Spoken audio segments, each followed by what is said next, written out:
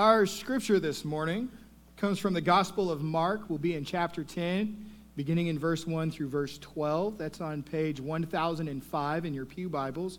If you did not bring a Bible with you, use that one. If you do not own a Bible, that is our gift to you. We want you to take it from us, keep it for yourself so that you have the Word of God. And if you need a testimony as to why the Word of God is powerful and important in your life, come see me after church and I have a story for you. I'm being serious about that. If you really want to find out, come talk to me. We'll discuss it. It's not a secret, but we don't have that kind of time because y'all don't let me preach for 50 minutes. So our scripture today, as we get into it, you will find is a very difficult scripture. And we have the habit of doing or wanting to do with our sinful natures. When we come across difficult scriptures, we want to dismiss it. We want to poke holes in it, find every reason we can to dismiss it and move it to the side and say it's untrustworthy and unworthy for our own lives in any manner. And all of us have various different scriptures we'd like to do that with. In fact, Thomas Jefferson attempted to do that himself, right? You can find Thomas Jefferson's Bible, and he went to cut out every scripture that he disagreed with that wasn't going to be part of his life. And so then when you look at his Bible and you flip the pages, instead of solid pages, you see windows of everything cut out. And if we were to do it ourselves and start cutting out the scriptures that we disagreed with or the ones that didn't let us live the way we wanted to and the way we thought was best, we would be lucky if we ended up with more than just a front and back cover to our Bible. And so today is one of those such scriptures. It's a really difficult one. We're going to talk about divorce. Well, we're not going to talk about it. Jesus is going to talk about it. And it's tough. And it's hard. And it's tough and hard as it is for you to hear and to listen today, it's hard for me to also preach this. Because in my very core, I don't want to hurt anyone.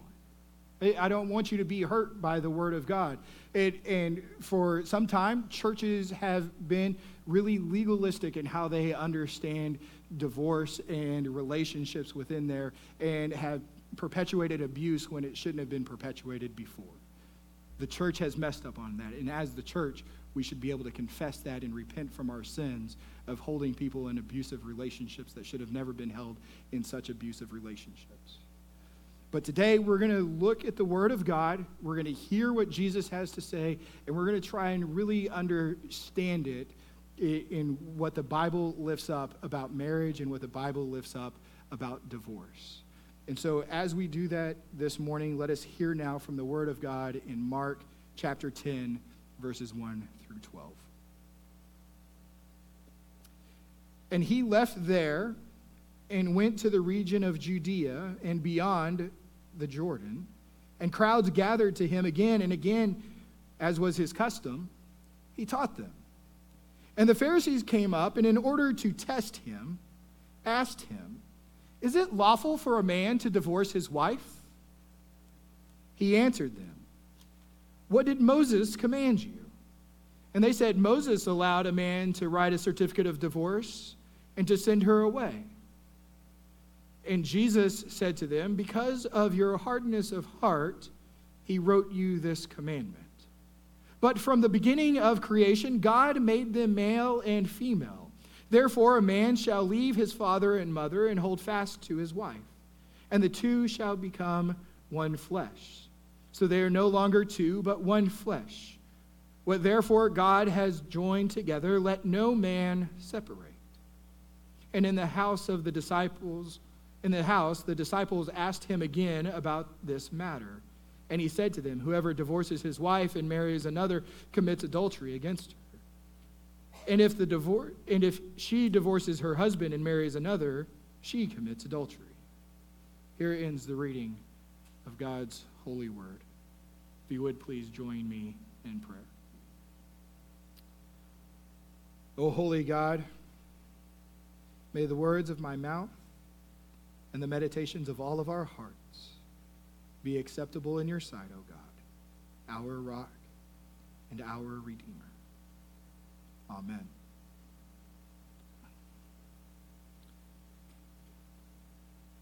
On a scripture such as this, There is no funny story to tell, nor joke to begin with. Because this isn't a whimsical matter, but rather one that is very serious and one that has us maybe a little tense in our seats this morning. How's the pastor going to address this? How is this going to affect the reality of my life moving forward? And so as we get started, we've got to understand some things in context first. Divorce in Israel in Jesus' time.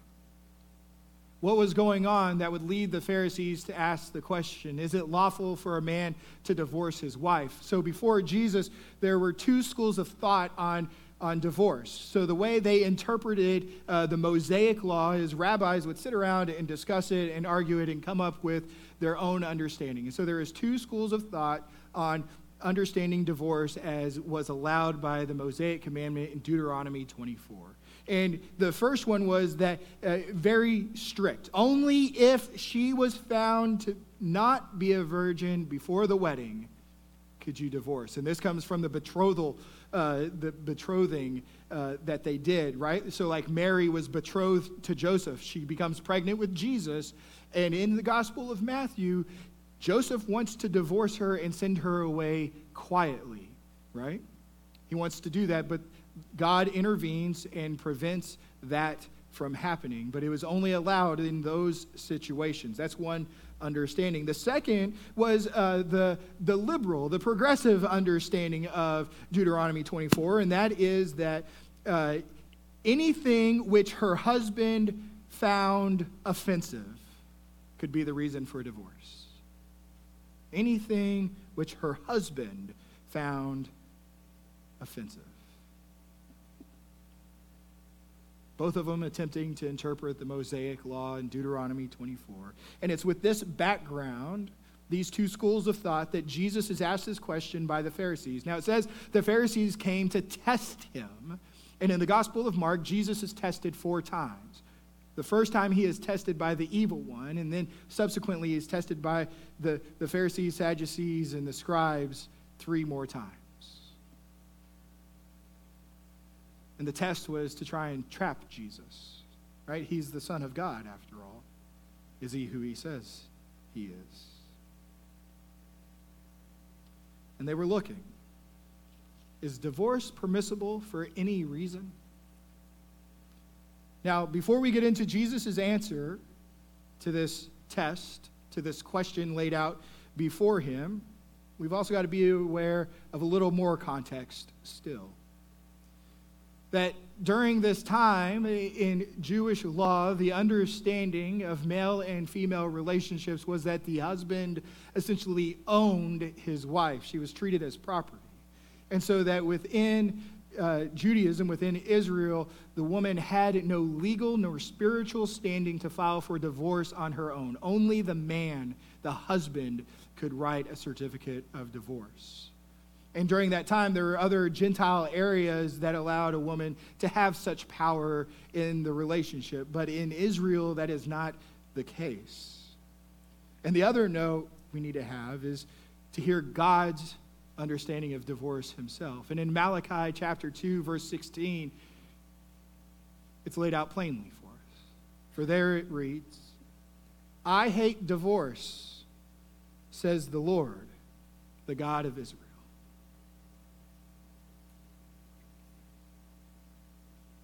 And so when Jesus is asked,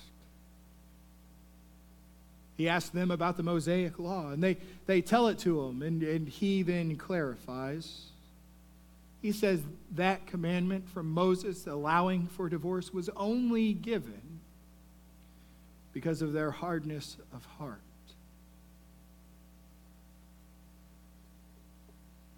And that's a clue for us. Jesus is cluing us in here in this moment that divorce, the fracture of a relationship, is due to sin within our own hearts. That divorce is the result of sin. Now, Paul, when he writes to the Romans, he makes it perfectly clear for all of us to understand that all of us have sinned and fallen short of the glory, that none of us are good enough on our own merits to make it to heaven and be reconciled to God, period, end of story. And there is no ranking system of sins. For all sins are sins against God and sins against our brothers and sisters, and we all sit at the foot of the cross on level ground so that we understand that.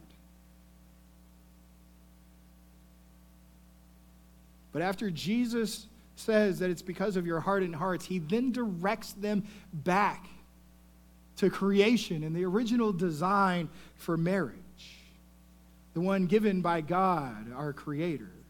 And he says, from the beginning of creation, God made them male and female. Therefore, a man shall leave his father and mother and hold fast to his wife, and the two shall become one flesh. So they are no longer two, but one flesh. What, therefore, God has joined together, let not man separate. And so here Jesus reminds them of the biblical account of the institution of marriage, of what it means and its purpose was there to be a moment of unity. And that, therefore, the marriage law must conform with the purpose for which marriage was instituted by God. For you see, marriage was designed and created to create a new unity of two persons, and no exceptions were made for dissolving it. And so when Jesus is asked, is it lawful for a man to divorce his wife? Jesus answers, no, it is not.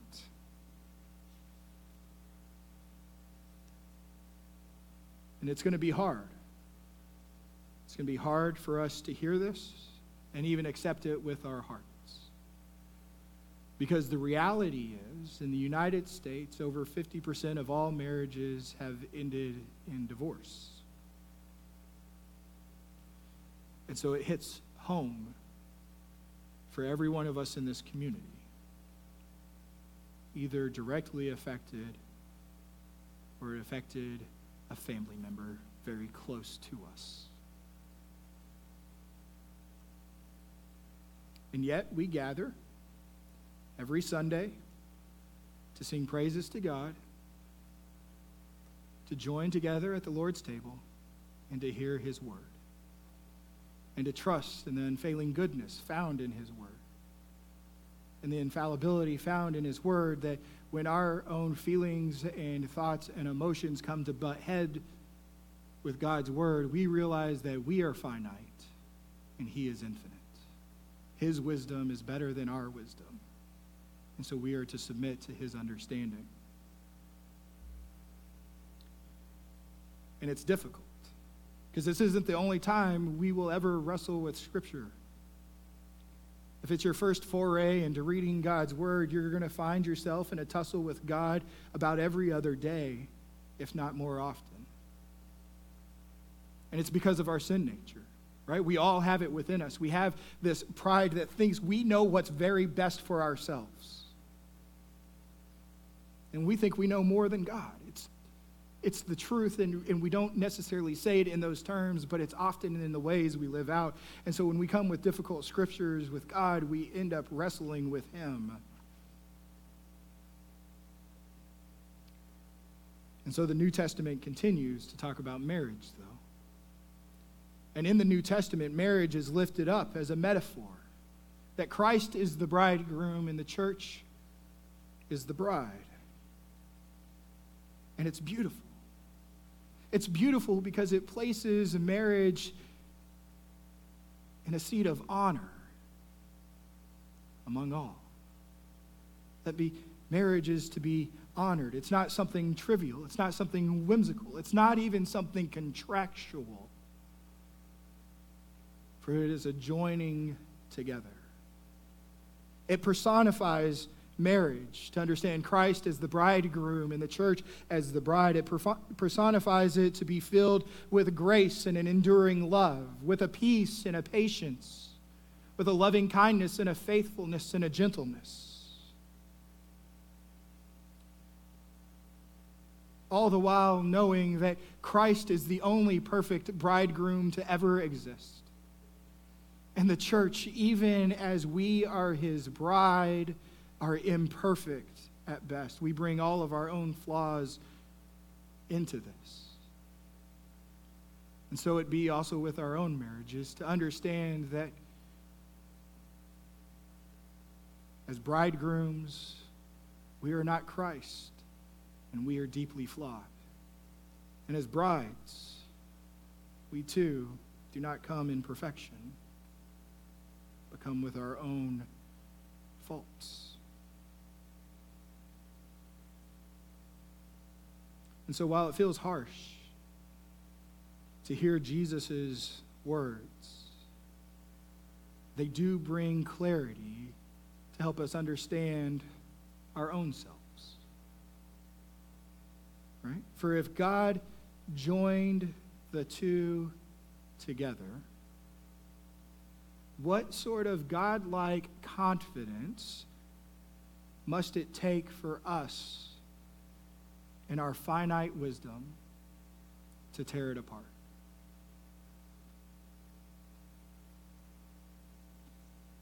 And so, divorce is a result of sin. And it could be the sin of a partner. Divorce is the result of sin, of unrepentant sin. The sin that comes in is unrepentant and is not dealt with, and someone would rather live in their sin and move on than repent, seek forgiveness, and reconciliation.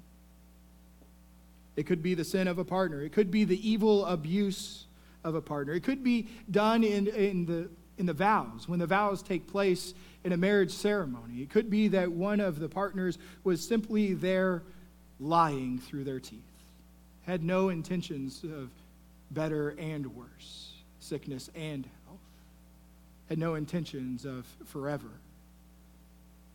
and broke vows to their spouse and to God. And it could be the result of marrying someone that simply God has not called us to marry. Again, it goes back to that heart of things. We often think we know better than God. And so sometimes we will rush into something that God hasn't ordained, whether it be a marriage, a business deal, or anything else in our lives.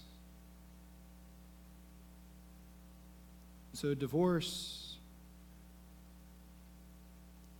emerges and pervades our society because it's a symptom of our deeper sinful nature. That's why it touches so close to home to all of us. Because at the fall of man, there in the garden, it was a fracture of relationships.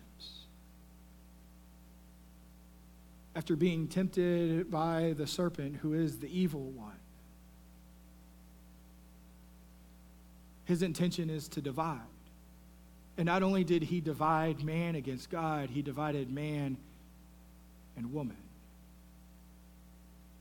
For when God comes to them and asks them what's going on, Adam says, "That woman over there." And there at the fall, you have the fracture of relationship with Adam and Eve and God. Because the devil's come to divide. Now, I understand that some divorces are the result of abuse. And I want to say this clearly, that I admire the strength and the courage of those who were able to get out of that evil and toxic relationship.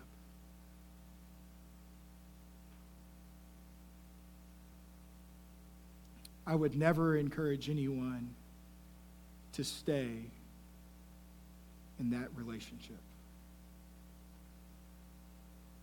And I want you to hear this.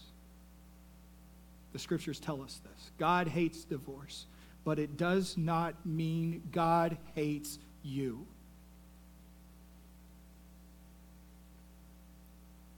Hear it again. God hates divorce, but it does not mean God hates you. God hates divorce because he hates sin. He hates the fractured relationships. He hates that his creation has become fractured and isn't joined together. And that's why he sent Jesus. Because of the brokenness and the fallenness in our world, because of the very depths of our sin that shows up in various different ways, whether it's broken friendships or broken relationships or divorces in marriage, sin has erupted in our own lives and overtaken our hearts. And we have turned from God, our Creator. And so God sends Jesus to be a man, to live the perfect life that we couldn't live, that his law set up for us. And Jesus lives this perfect life, and he goes to the cross. And on that cross, as he hangs, he takes on all of our sins of those who have faith in him. And he sheds his blood for our forgiveness, washes us clean. And 3 days later, he's resurrected, sealing his promise that we too will see resurrection. See, Jesus was sent to redeem us, to rescue us, and to reconcile us to God. The devil wants to divide. Our sinful nature wants to put us first. If it didn't, then Paul would never have to write 1 Corinthians 13 that love is kind, that love is patient, that never insists on its own way. But he did because it's our nature to rail against it. That while we love someone, we still would love it if we could have everything the way we want it. And the fact is, marriage is about two becoming one. And if you think about yourself, you never only care about what your left half needs to do and forget your right half. The same is true in relationships. And so God created marriage so that it would be held in honor among all. None who have ever been married went into the marriage hoping to get divorced. It was never the plan. It was always the result of sin. But the good news is, Christ came, he lived, he died, and was resurrected, and paid the wage of our sin so we could be reconciled to God, be freed from the guilt and the shame, and to go and live a Christ-like life going forward. Amen.